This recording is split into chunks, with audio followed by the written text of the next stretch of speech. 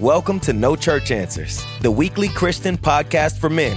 We're not pastors, just regular guys looking to model positive Christian leadership in our work, families, church, and communities.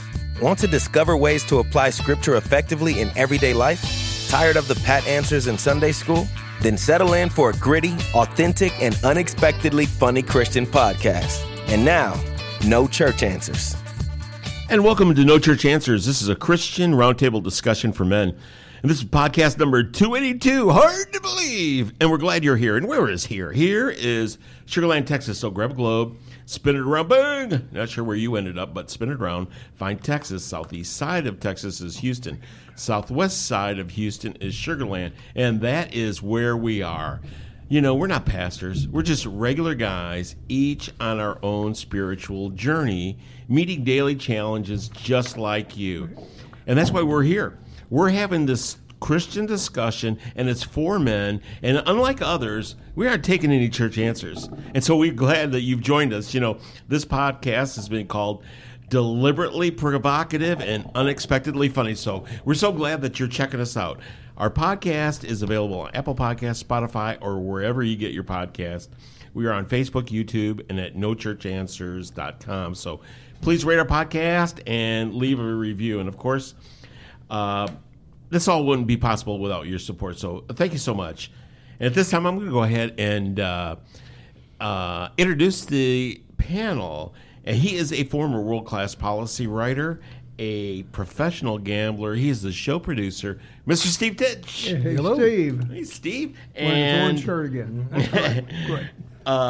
And he is a former prosecutor and attorney, kind of the group historian. We call him the judge. It's Michael Cropper. Hey, Mike. Hey, guys. Mike, excellent. And I'm Bill Cox, basically a salesman and the director. And, you know, we are going to step in it this week. We are going to talk about modern family and marriage. And you thought that we were provocative with the last ones, but we're really going for it this time. But, you know, you might notice that you didn't hear Professor Robert Koshu. He has an excused absence, but, you know, it's kind of funny. It's over marriage, and I believe it's Mardi Gras week, right? Yep, it's getting there. Mardi Gras, he's talent development. Okay, and imagine this.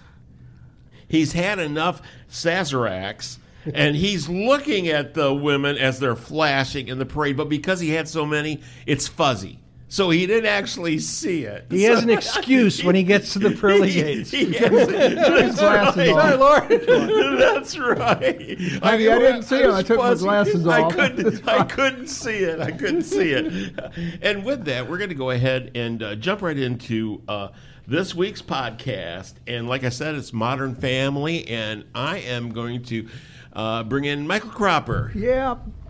Usually Steve introduces these, but he's going to defer to me opening this particular podcast, folks, about the stuff we're going to look at. We're going to look at marriage. Folks, if you've been married any length of time, you know, and you want your marriage to work, you know it's not a 50-50 proposition. You got to give more at some times, even up to 100% to your spouse, and your spouse at other times may have to give more than 50%, even up to 100% to make your marriage work. It's difficult, and we're going to be looking at some of the issues revolving that. In Lesson 5, the author leads us on a journey. He says, fellow Christians, be good citizens. The text says, be good citizens and respect the offices of those people who rule over you. For their office was established by God, and serve them as if you were serving God. And remember, we talked a lot about that because some of the persons that hold those offices are not Christians. And then today's lesson, Peter talks this time about respect, and he says, wives, respect your husbands and love them, even though they may not know Christ, nor treat you with godly love and respect.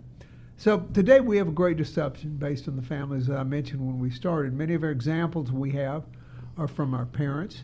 Some of our parents, and when I say examples, folks, my role model was my parents and the ones we watched. This is where we first learn of families with a father and mother.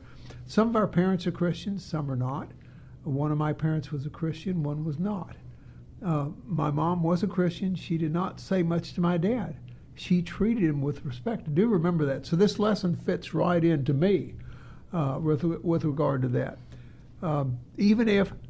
Even when he did not deserve her respect, she gave it to him.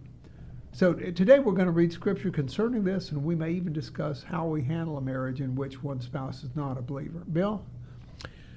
Well, that's interesting, Mike. I didn't know that about your dad. And we are going to be talking about marriage and guidelines for marriage that's set forth in this particular scripture.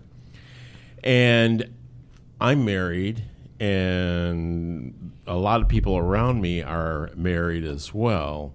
And as I read the scripture, I'm not really sure many, if any of us, actually abide by it. And I'm absolutely certain that we're going to go ahead and open up the can of worms of how do you define marriage. We're going to be getting into that kind of discussion too, which is messy. But you know what? It needs to be talked about, and we're just going to bring it. And so I'm going to punt. I'm going to put it over to Steve. I don't think you. No, I think you started things off pretty well. I think this is right now a very hot button issue, both on the personal sense and also in you might say the church sense, because even the author of our study uses the term a few times as, quote, the divinely ordained roles in marriage. And he doesn't really say what they are. We're to turn to the Bible for that. And the Bible, in some ways, is pretty clear about things. But there's also a tendency maybe to get wrapped up in some of the trappings as opposed to the essence. And as we've already, Mike has hinted at, both Peter in the section we're going to read and Paul talk above all loving, respecting, and honoring your spouse. And I think they're going to address that in the context of how they know that to be. Today, I think there's a lot of confusion. I mean, there's certainly confusion about roles in marriage because it's different from when our parents. So we're older guys. So there are probably some millennials and certainly some Gen Zs out there who have really different experiences than we do.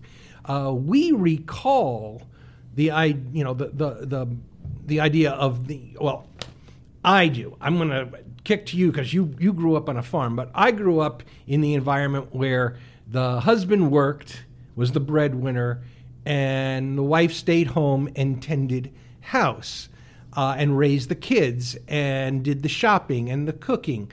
And I think that was a way of life that was certainly made possible by the 30 or 40 years of post-war growth, economic growth after World War II.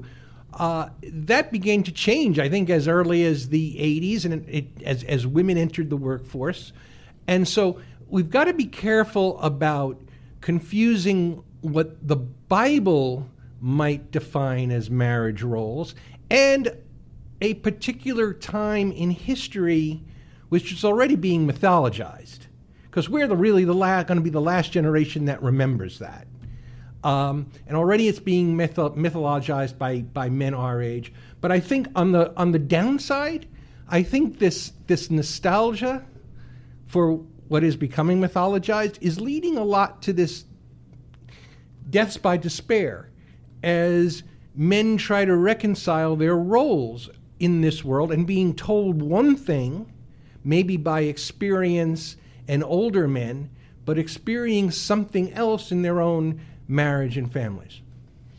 Very interesting. And with that, I'm going to go ahead and read the scripture. And this is 1 Peter 3, 1 through 7.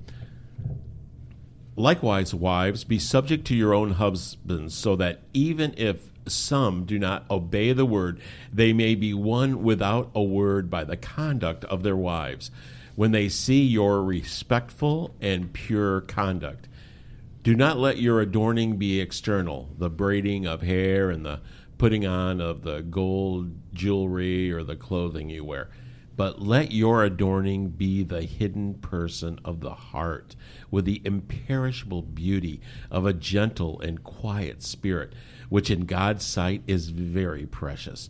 For this is how the holy women who hoped in God used to adorn themselves, by submitting to their own husband, as Sarah obeyed Abraham, calling him Lord. And you are her children, if you do good and do not fear anything that is frightening. Likewise, husband, live with your wives in an understanding way, showing honor to the woman as the weaker vessel, since they are heirs with you of the grace of life, so that your prayers may not be hindered. As I think about my own parents, they were, of course, farmers, and my mother stayed home and did raise the kids, but she also did books and stuff. But my mother was a chemist and a musician. And so when my youngest sister, Val, got old enough, because my grandparents lived across the street and they watched her, my mom went back to work in the lab. And so that's kind of how, but my dad recognized that it didn't necessarily need the money. I mean, it didn't hurt, but to fulfill her, she had to, he went out and got, she didn't like to drive much. He went out and he bought her a car and then next thing you know, she's driving to and from because she enjoyed it. But the thing about it is, when we look about these rules, okay, I think you have to just kind of turn the clock back and understand. In 2,000 years ago, brute strength was a marketable skill. And that was the way that you could really become a breadwinner, and the women needed to have a breadwinner. So it's like they needed to be paired up, whereas now, and it's with women entering the workforce, it's not necessarily brute strength that is the most marketable skill. It's the information age. It may be intelligence. It may be or artistic. Like my wife is an interior designer, and I'm colorblind, so there's nothing that I can do. But and that's the different roles. And so what we do, and because she has her own company, and to make a long story approximately the same length, we basically take turns supporting each other. Sometimes I'll be the back office help or pick up supplies or whatever for her, but let her be the lead because it's her project.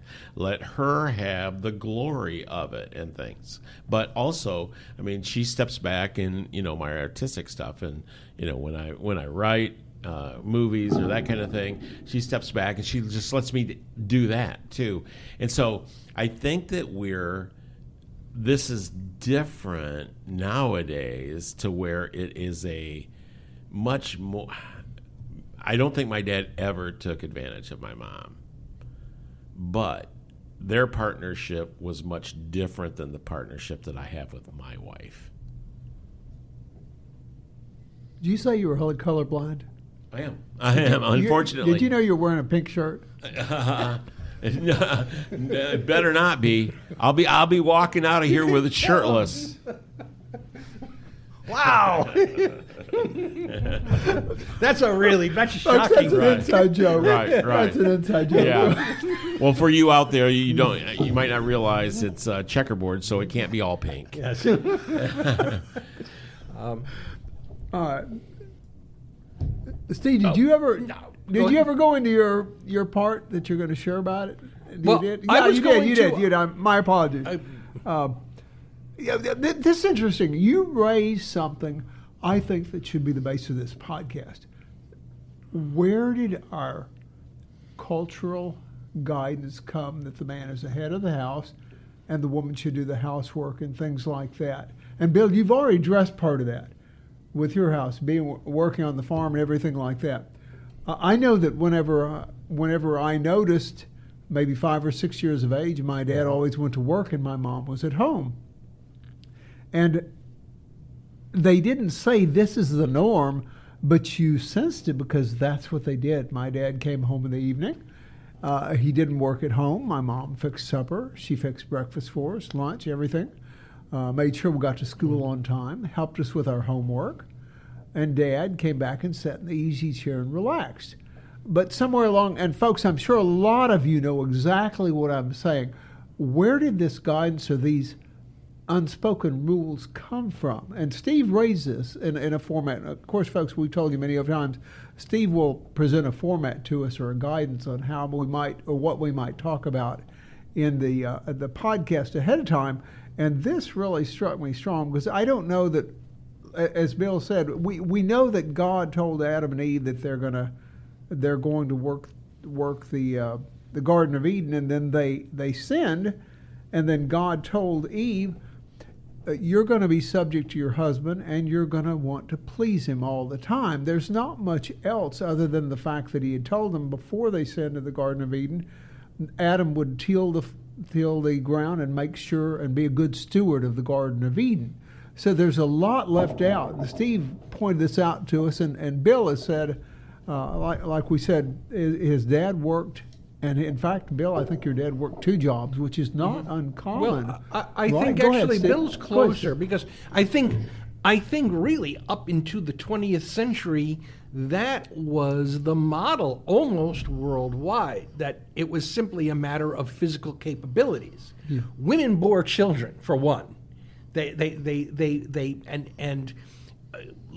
aside the whole, 1,000 years of sexual politics. Simply put, men were suited to work and to do the physical labor. That was largely what work was.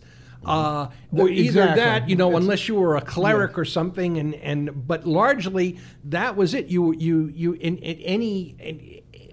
Back before even there was a middle class, and you could see that purely through the Bible times. Yeah. And women tended to be viewed as property, but they were also a liability because they weren't productive. That's the way they were understood. They bore children, and we created this family thing, but it was not. I don't think the idea of mom, dad, what we know today, really arose until the 20th century. Now with women. Now, the modern era, the suffragette came in, but the Industrial Revolution began to show that women could work in a factory. Probably the biggest change or the biggest understanding, because I think up into even in the early part of the century, women were frail, they were hysteric. Suddenly, World War II came along, the men had to go to war, and the women were building airplanes and tanks. Oh. And suddenly there is this understanding that a woman could do something else beside stay at home and pump out kids. And yeah, it did it go after the war? We went back to that. We wanted the stability, but that began a groundswell. And so now we have, and I think my model is very much the same. My family is working the same way. We both have our skills, my wife and I. I probably did a lot of the earning in, through the first 20 years of our marriage, where I was working as an editor, working for a company. That work kind of fizzled away. I moved into policy writing, but about that time, her freelance business began to take off. And she really does what she does well. And so we are at a stage where I am close to retirement. I can spend time doing a podcast, producing a podcast. But at the same time, I'm pretty much steward of my house at this point. Sharon is the chief earner. And so there may be, now we're perfectly happy. We're Christians. We worship. We grow in the faith. But I know there are Christians out there who will tell me this is not the way God ordained familyhood. But I don't see, going back to what you're saying, I see some things in Genesis. I don't see God spelling out the job description for man and wife. Right. That's right. He is not going to spell out the job description, and we're going to talk about why. This is No Church Answers. We're going to go ahead and take our first break. We'll be right back. Hi, I'm Bill Cox, Director of Man Up Spiritual Oasis for Men. We hope you enjoy our show as much as we enjoy doing it. But our ministry needs your support if we are to continue to bring our TV show, our podcast, our live shows to men seeking spiritual refreshment. For as little as $5 a month, you can become a patron of Man Up Spiritual Oasis. Get more details at our page on patreon.com. If you would like to support us directly, you can make a contribution through PayPal at donate@manupmedia.org. All contributions are tax deductible. We're not pastors, just regular guys, so whether you're successful or struggling, we hope to bring you the good news of God's saving grace as we share our own spiritual journeys. Please consider supporting Man Up and No Church Answers today. We are talking about the modern family, and we're talking about the role of women and the way it's changed. And let me just throw this out. Basically, my parents, actually, let me go back 2 generations. My grandfather was born in 1895. And him and his wife, which was my grandmother, they raised sheep. And they had a very nice, productive farm. My dad bought a farm next door and expanded. My mom came in and worked with him. And my grandpa all lamented the fact that in America, things had changed from just taking care of your family to expansion, consumerism, materialism, people and families getting our families' possessions and estates were getting bigger and bigger, as opposed with stewarding the land. And I think a lot of that carried on as more and more women were educated. As a matter of fact, there's now women outnumber men in getting advanced degrees. And so you're going to see more and more women leading families, and it's purely because of the economic impact. And the men are going to have to find a way to support that if they want that particular lifestyle or relationship. Now, there's plenty of people out there that, I want a biblical relationship. Well, right on, dude. You are going to marry someone that you are going to take care of then. And that's going to be your standard. That's going to be how you're going to do it. But are there going to be much? Are there going to be much? Are there going to be that many women left for that? That's, you can come from a small town, but face it, there are some very bright Christian women, very principled Christian women, and they're getting masters and doctorates at Baylor, and they're not going to go home. They're not going to go home. Well, that's like what my dad said. We've lost 2 generations because the economy was so terrible in my small hometown that all the smart kids went to college and they didn't come back because what are you going to do, raise pigs? Of course not. One of the things, while we're on this, and the author brings up in the scripture that you read, Bill, he says, likewise, wives, be subject to your husbands, so that even if they do not obey the word, so if they're non-Christians or non-believers, they might hear and see your godly spirit and be convinced that they should accept Christ. And that's, folks, that's a paraphrase of what we just read. But I'm going to go something real quick, because it is very common still to be married to a non-believer. Right, guys? I mean, this is fact. And in 2 Corinthians 6:14, Paul tells the Corinthians, do not be unequally yoked together with unbelievers. For what fellowship has righteousness with lawlessness? and what communion has light with darkness. So once again, I shared my dad was not a believer. My mother was a believer. Okay. Now, was that the case? But Go they ahead. got married, or did your mom? My dad never did Okay. come to know the Lord that I know of. But my mother always stayed strict. She made sure we were in church every Sunday morning. That was her point. And so Peter is dealing with something that's very common to many of us. We might want to share that just for a moment. Yeah. And share. Paul, Steve, were both of your parents believers? Not really. They were Catholic, so their take on religion was very different than what we see here in evangelical church, or even to a degree a Protestant church up north. They saw it almost as a kind of an ethnic thing, not completely, but my father really, he was nominally a Catholic. Okay. He would say, yeah, I was a Catholic, but his parents were Catholic. His parents were separated. He's a classic case where not quite, but his father, kind of the old story about the father going out for a pack of cigarettes and never coming back. Something like that occurred in his life.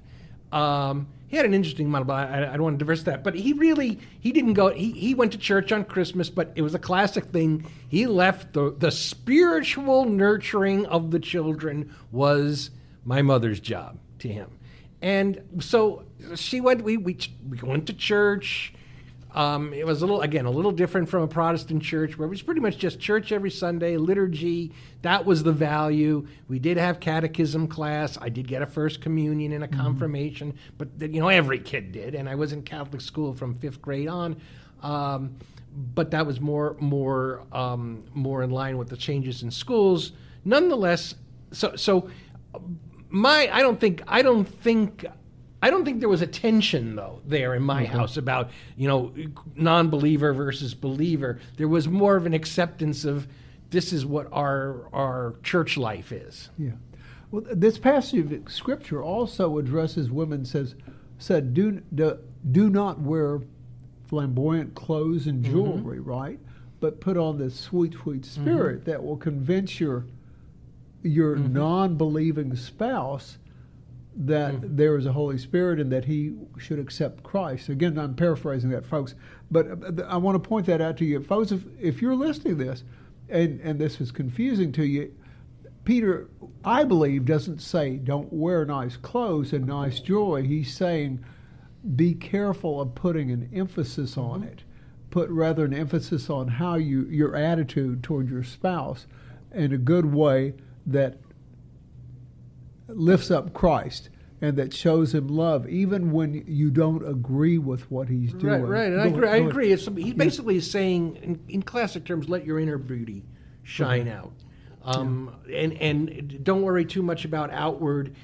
Yes, a lot of Christians read that as some kind of prohibition against braiding hair, but it's really about, and I like the way the author of the study puts it, it's really about letting what's inside.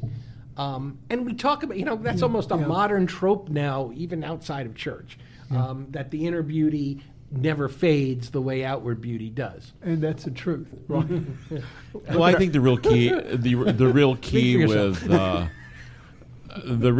a good marriage is authentic courtship, where the person really reveals what they are. And I remember I was living in an apartment with a professional photographer, Hunter, a great guy, and my neighbor is how I met my wife.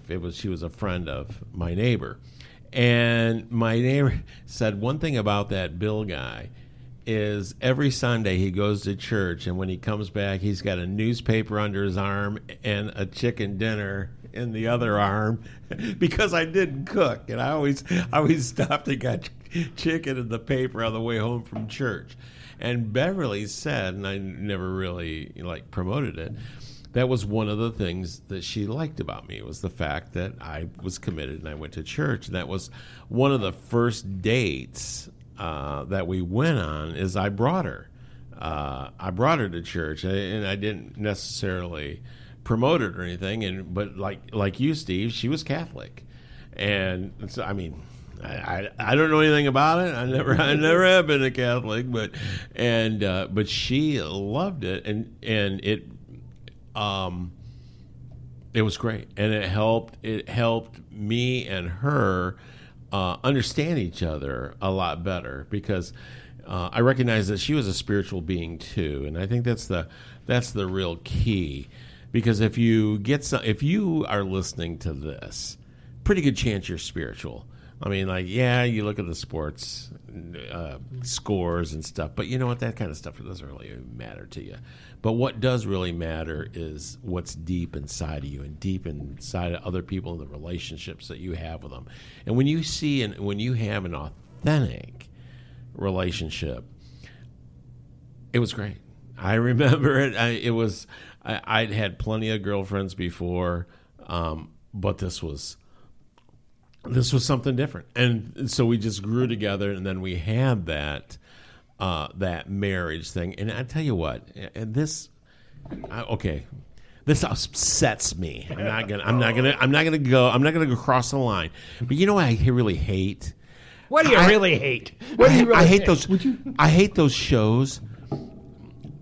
I hate those shows like Married at First Sight or 90 Day Fiancé, when people that really don't even know each other and really have no business committing well, you to didn't each return other. them in the Catholic Church, right? It's called annulment. Yeah, well, but exactly. But they're making a mockery of it. Let's take that a little further, because and now we're three older gentlemen, right? But let's see if we can talk to the younger men who might be out there listening to us, and they're dealing with.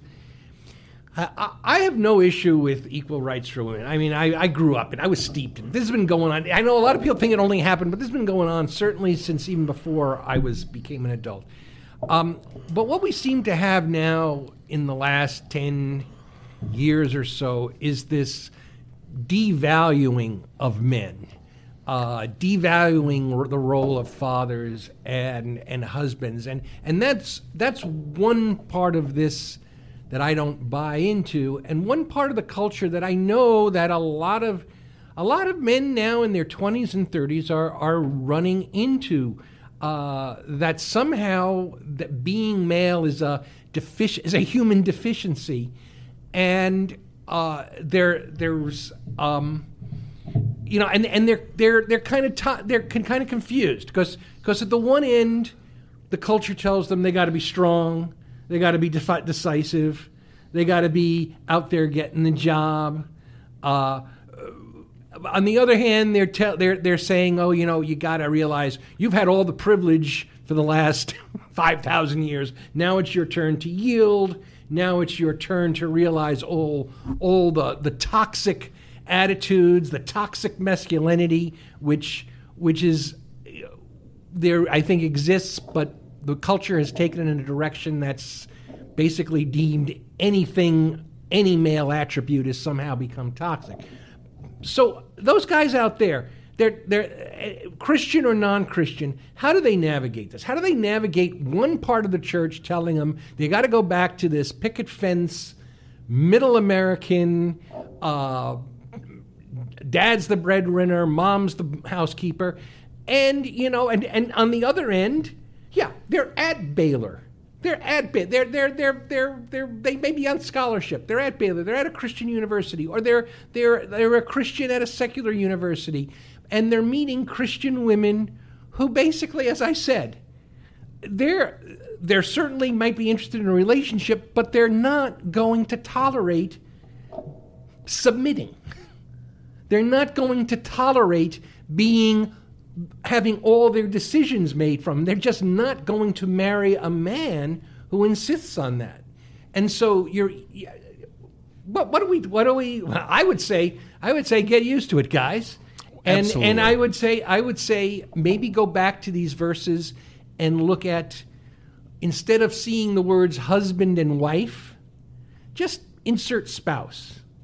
And suddenly those turn into the idea of that spouses take turns at submitting to one another. Even Paul writes, submit to one another.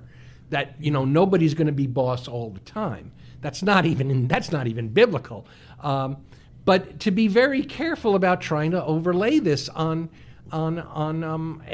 I'll leave it at that and see what you guys say. So what would you tell your modern, what do you tell your son? You have a son who's in his 20s. I have a son who's about to be 20. Yeah, as a matter of fact, my son talked with me about that this afternoon. He has a roommate that's going to move out. One of his roommates is going to move out and basically left him high and dry. The guy's 29 years old, and he's moving back home with Dada. Is quitting his job, does not have a girlfriend. I told Andrew, I go, understand this, my man. Life expectancy right now is about 72 years. That dude is 6 years or 7 years away from being half done. And he's moving back home. Like he's on the grill. He's moving back home with Dada. So understand this. There's a bunch of noise out there. Your relationship is going to be unique, just like mine is with my wife, Steve's with his, Mike's with his next one. Folks, we'll continue this discussion in the future after I get married. 5 more minutes. It's got to be an agreement. It absolutely does. My youngest daughter, and I dear love her, she's married to a guy, and he says, one day I want to be a stay-home dad. And she says, you can. If I make enough money, she's in sales, she says, you can, because he takes care of the house, he cooks, he does a good job, he cleans, everything.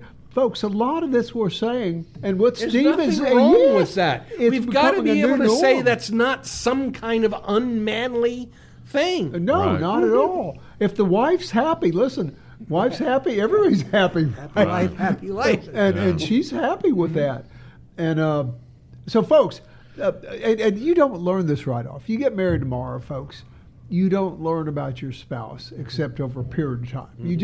You don't know what they're really like until you're married and you live with them. Living with them is one thing. Being married with a commitment is another thing, because it's for good or for worse. So when you do this, when you get married, talk to your spouse. I think the biggest thing I didn't do was communicate with my marriage. I was in marriage for 32 years, and I don't think we communicate as much as we should, because, like I said, my daughter's a perfect example of this. She said that they have decided that if he wants to stay home and keep the house, that's fine with her, and she'll be the wife instead of watching Bill. Bill, are we on a break time there? And we are going to go ahead and take our second break. This is No Church Answers. We'll be right back. Hey, pastors and church leaders. Are you looking to create an exciting program that will attract, engage, and inspire men in your congregation? Book a live Man Up Spiritual Oasis podcast for your next men's ministry event. Called Authentic, Gritty, and Unexpectedly Funny, Man Up has been delighting podcast listeners since 2017. We're not pastors, just regular guys willing to talk about scripture and how we can apply it to our personal faith journeys. Man Up is a refreshing alternative to predictable motivational speakers, offering your audience a chance to connect with everyday Christian men who don't settle for routine Sunday school answers. Interested in learning more? Visit man-upspiritualoasis.com or contact Bill Cox at liveshow@manupmedia.org. And now, back to the fellows of Man Up. And welcome back, everybody. This is No Church Answers. And we are talking about marriage, and we kind of went off into the non-traditional roles. And I think, and Mike was talking about his daughter and how they basically flipped it. You know, the wife is the breadwinner, and the husband takes care of the house. And I just want to let you fellas know that no matter how perfect or organized or arranged or routine your marriage is, it will change.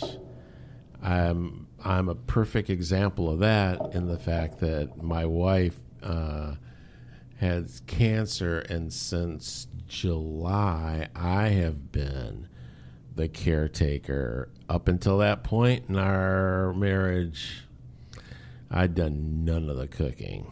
And the thing about it is, with marriage, as I was sitting there and she was going to all the treatments, I just told her, I signed up, so I need to show up, as difficult as it is and is so out of my lane. When you have the defined roles that you both love, hey man, whether it's biblical or not, the roles are biblical.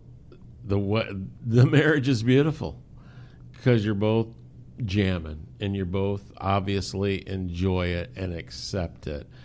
But understand this, like it or not, it's going to change. I want to go into the flamethrower part of this. Do it. Okay, we've talked. We've had a good discussion so far. What should today's Christian family look like? We've discussed some of the changing roles, and I think we've come to an agreement that there's nothing unchristian or unbiblical of a man basically running the house while his wife earns, and I'm a full endorsement of that. But in addition to that, we have the reality of divorce. We have blended families. We have mom and stepmom, and dad is still in that kid's life. So in some cases, but he comes every other weekend. There's the difficulty of dealing with that. Among the new things, adoption has been around a long time, but I know this is a fact of life in at least one family I know in this church, is that their adopted teen through Facebook managed to contact her birth parents, her birth family, which is understand somewhat common now, and it can be jarring. Sometimes it's done with permission, sometimes it's not. And of course, the third rail, gay marriage, same-sex marriage. And just as I'm going to say, the flamethrower part of this, and I'll let you guys talk, but then I'll come back to some of my biblical thinking on this. A few weeks ago, the First Baptist Church, Jacksonville, Florida, and when I first saw this, I thought it was a Babylon Bee article, but it is real. Mega church there, First Baptist Jacksonville, is requiring all its members, let's put those in quotes, all its members to sign a declaration that biblically marriage is between one man and one woman. If you do not sign this, you must leave the church. Well, guys, what do you think about that? Well, I absolutely would not sign. I like your church, and that's all good. But the thing about it is, and I've said this a few times on this podcast, you don't become a Christian and get a certificate, and all of a sudden, I'm a Christian. I mean, that's not it. Those are guidelines for life, and those are guidelines for you to be reverent and have a spiritual existence. Now, a Christian family is a loving family that is giving, that continues to be guided by Christian principles. And I'm not saying that they are adhering strictly to all Christian principles, because that's pretty much impossible. But it's the essence of the way the people live. And now the LGBTQ plus people, the difference to us nowadays as being older adults, and we're talking now, we have the multi-generational audience is this. Pretty good chance they were always there, and those type of families. But because of the stigma, they hid in the shadows. Now they need to have a seat at the table and to be recognized as a family unit. And so I myself, I'm not going to sign any kind of pledge because that's pretty much out of my lane. Anyway, Mike? Yes. Okay. Folks, most of you know, I've stated this before. Do I think marriage is between a man and a woman? Let's go a little bit step further than Steve but look at the scriptures, because I think there's a lot more to it than what you just state, or what I state, what you state. According to the Old Testament, God created them male and female, one with a vagina and one with a penis. I mean, let's face it. God blessed them, Adam and Eve, and said to them, "Be fruitful and increase in number, fill the earth and subdue it." That's Genesis 1:28. Two males cannot be fruitful and increase in number. Two females cannot be fruitful and multiply in number. Therefore, and I'm come to a point with this. Let me go to a point with it. Therefore, for marriage, a man shall leave his father and his mother, and shall cleave to his wife, and they shall be one flesh. Genesis 2:24. So, Proverbs 18:22. I believe David says, "A man who finds a wife finds a good thing. He, not she, who finds a wife finds a good thing and obtains favor with the Lord." So, first of all, do I believe homosexuality is wrong? Yes. But so is adultery. So is a lot of other things. Okay, that we do intentionally or unintentionally. And Leviticus 20:13, the Old Testament one more time, then we're going to go to New Testament for a little bit. It says, "If a man has sex with a man as with a woman, both of them have done what is detestable. They are to be put to death. Their blood is on their own heads." Now, Jesus himself, speaking to the Pharisees, told the Pharisees, when they asked him a question, he says, about divorce, he said, "Haven't you read that at the beginning the Creator made them male and female?" Okay? And by the way, folks, every day you hold something that reminds you of this.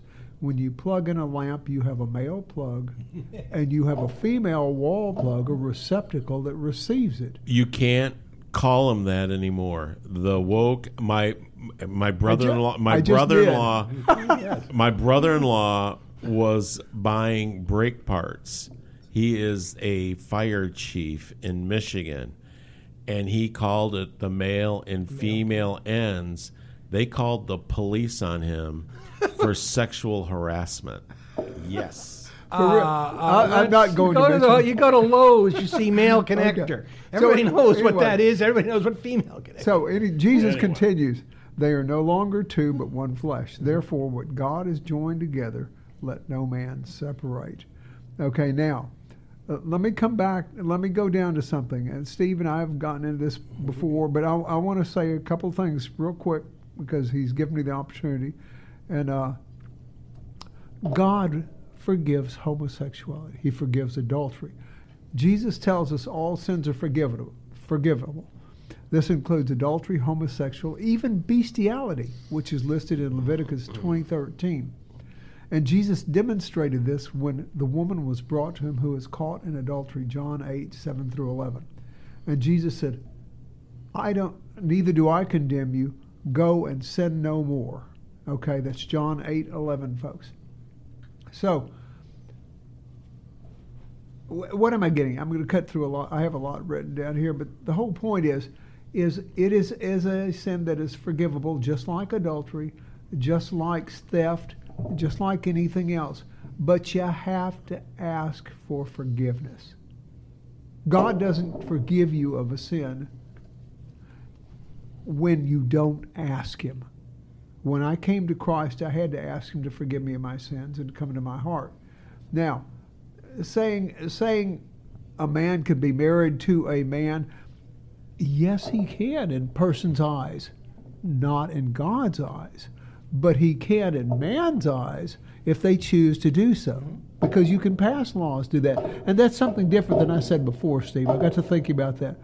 Men can say that, and two women can be married in women's eyes, but I don't believe it has the blessing of the covenant relationship with God. Okay, good point. Okay, Now I'm going to Steve. rebut that a bit because it's hard. But let me go back first of all to this pledge because churches like First Baptist want to hang this on the one man, one woman, which you did a pretty good job of doing the Genesis part of that. But I may remind you that by Genesis 4:19, fourth chapter of the Bible, 19th verse, Lamech, who is the fifth generation descendant of Cain, we're told he has 2 wives.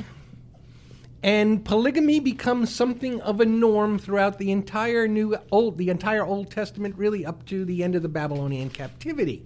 And not only that, in Deuteronomy, which has laws, as you say, against it's like there are explicit laws against men sleeping with men.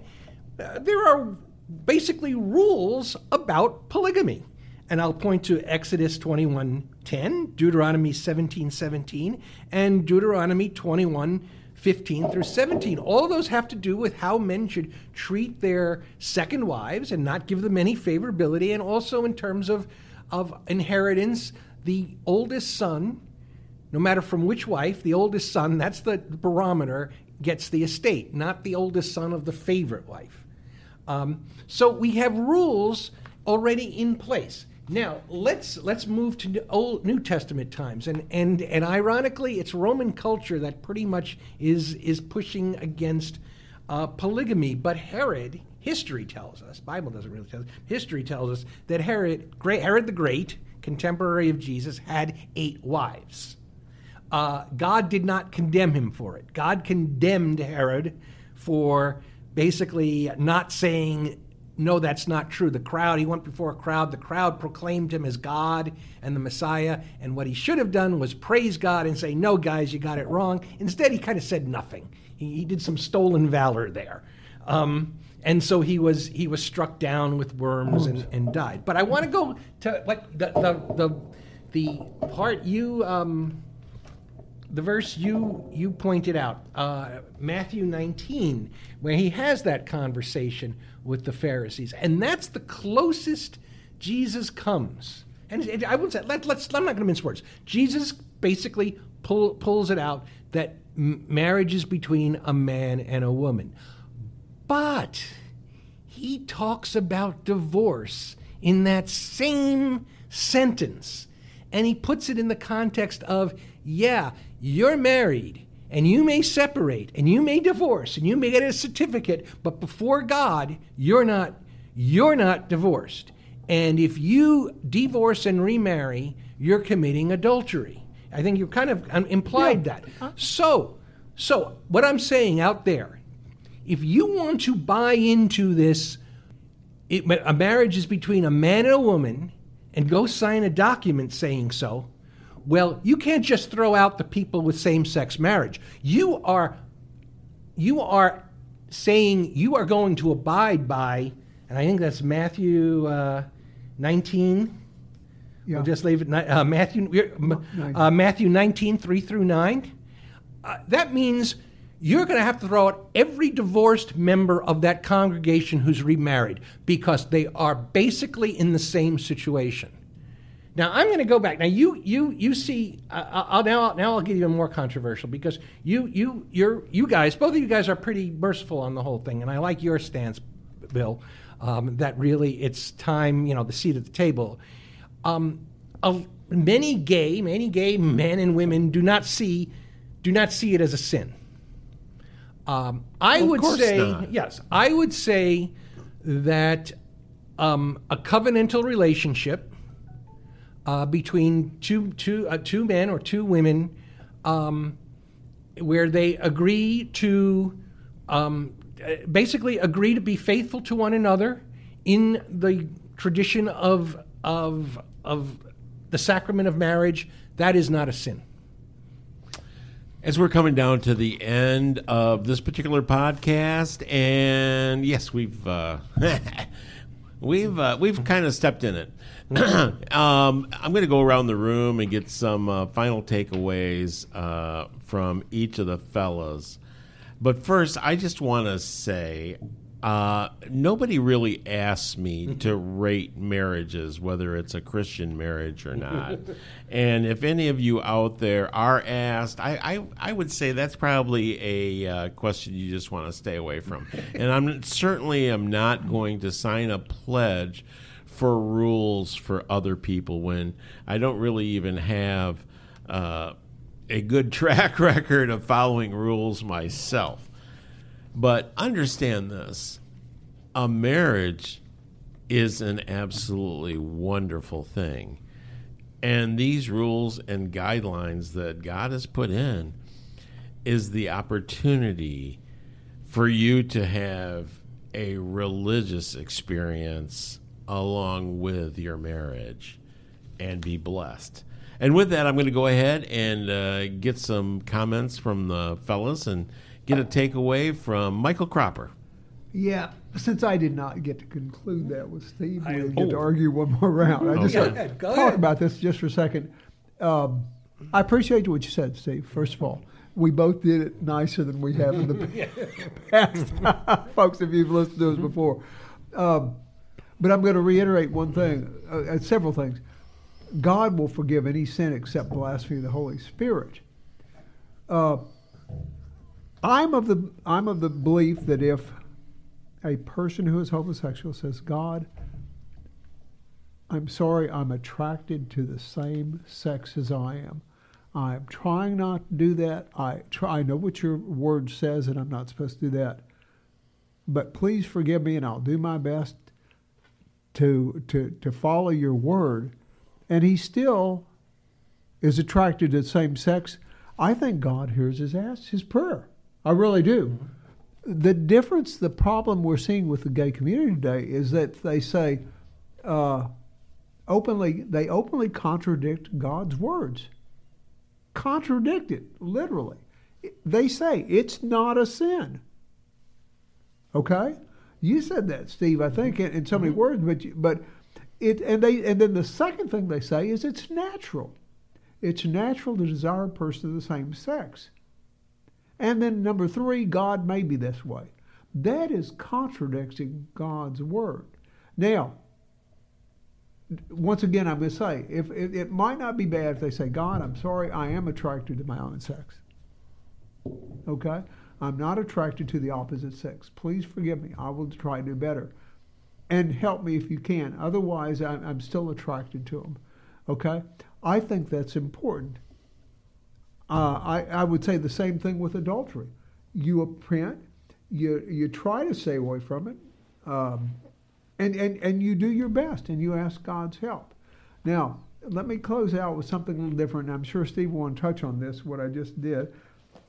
We just touched on. Let me go to our family, the family relationship, which is what about the podcast was. And we were about husband and wife, and whether both spouses are Christian or believers, or whether one is a believer and one is not. Our author of our particular lesson, by the way, again, this is lesson 7. It's called Marriage Made in Heaven.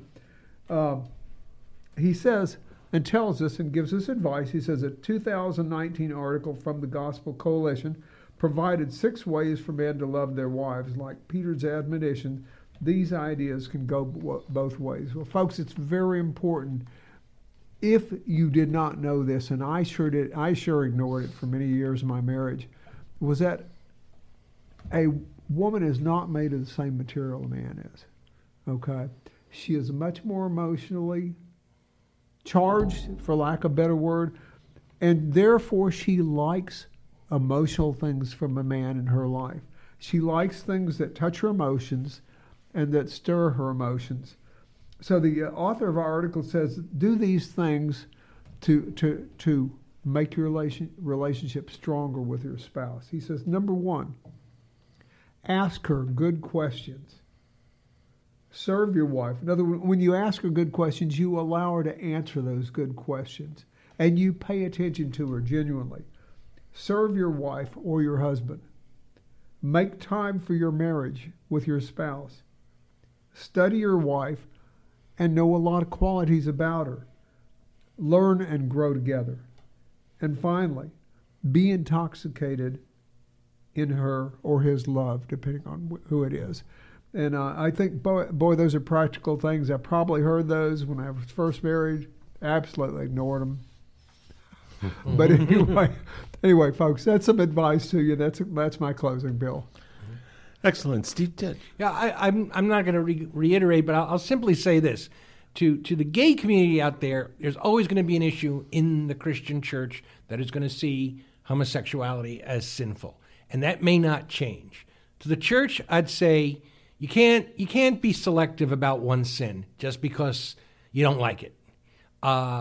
In fact, to me, even if you want to treat it as a sin, it's a very mild one, considering the deep sins of the spirit one can get into. And we've talked about that a lot. Hypocrisy, lying, lack of integrity, falsehood, many of the things. If really homosexuality should be the last thing you should be worrying about, and should be the last thing you should be ostracizing people about. Because if you start, to me, it still is grouped in if you want to group it in a group of sins, it's a group of sexual sins, which includes promiscuity, sleeping with someone before you're married, to a degree, adultery, but all sorts of things that are tolerated and winked at in congregations. So time for a lot of churches to just get past this. And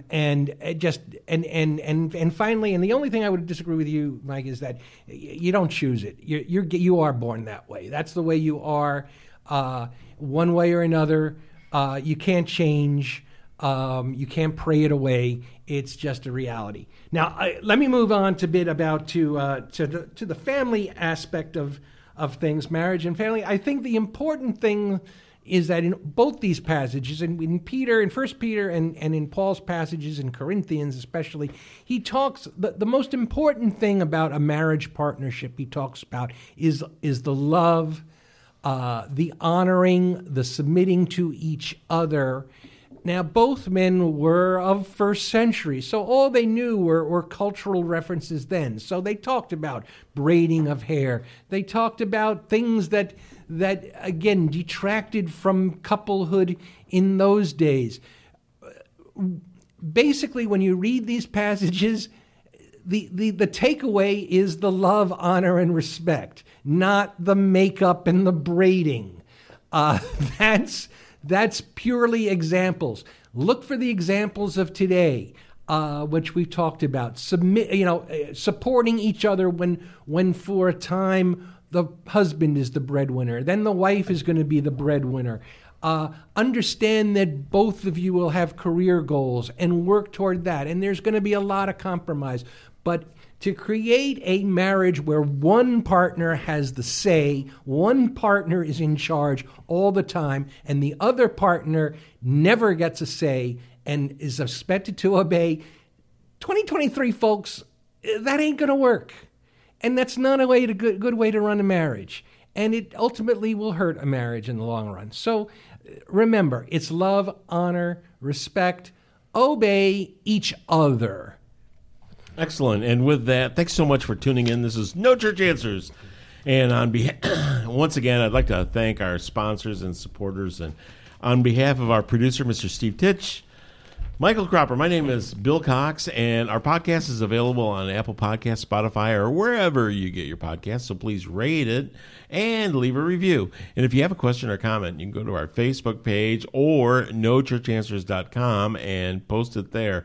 And if you're unable to attend a church, check out Sugarland Baptist Church streaming service. It's on Facebook, YouTube, and sugarlandbaptist.org.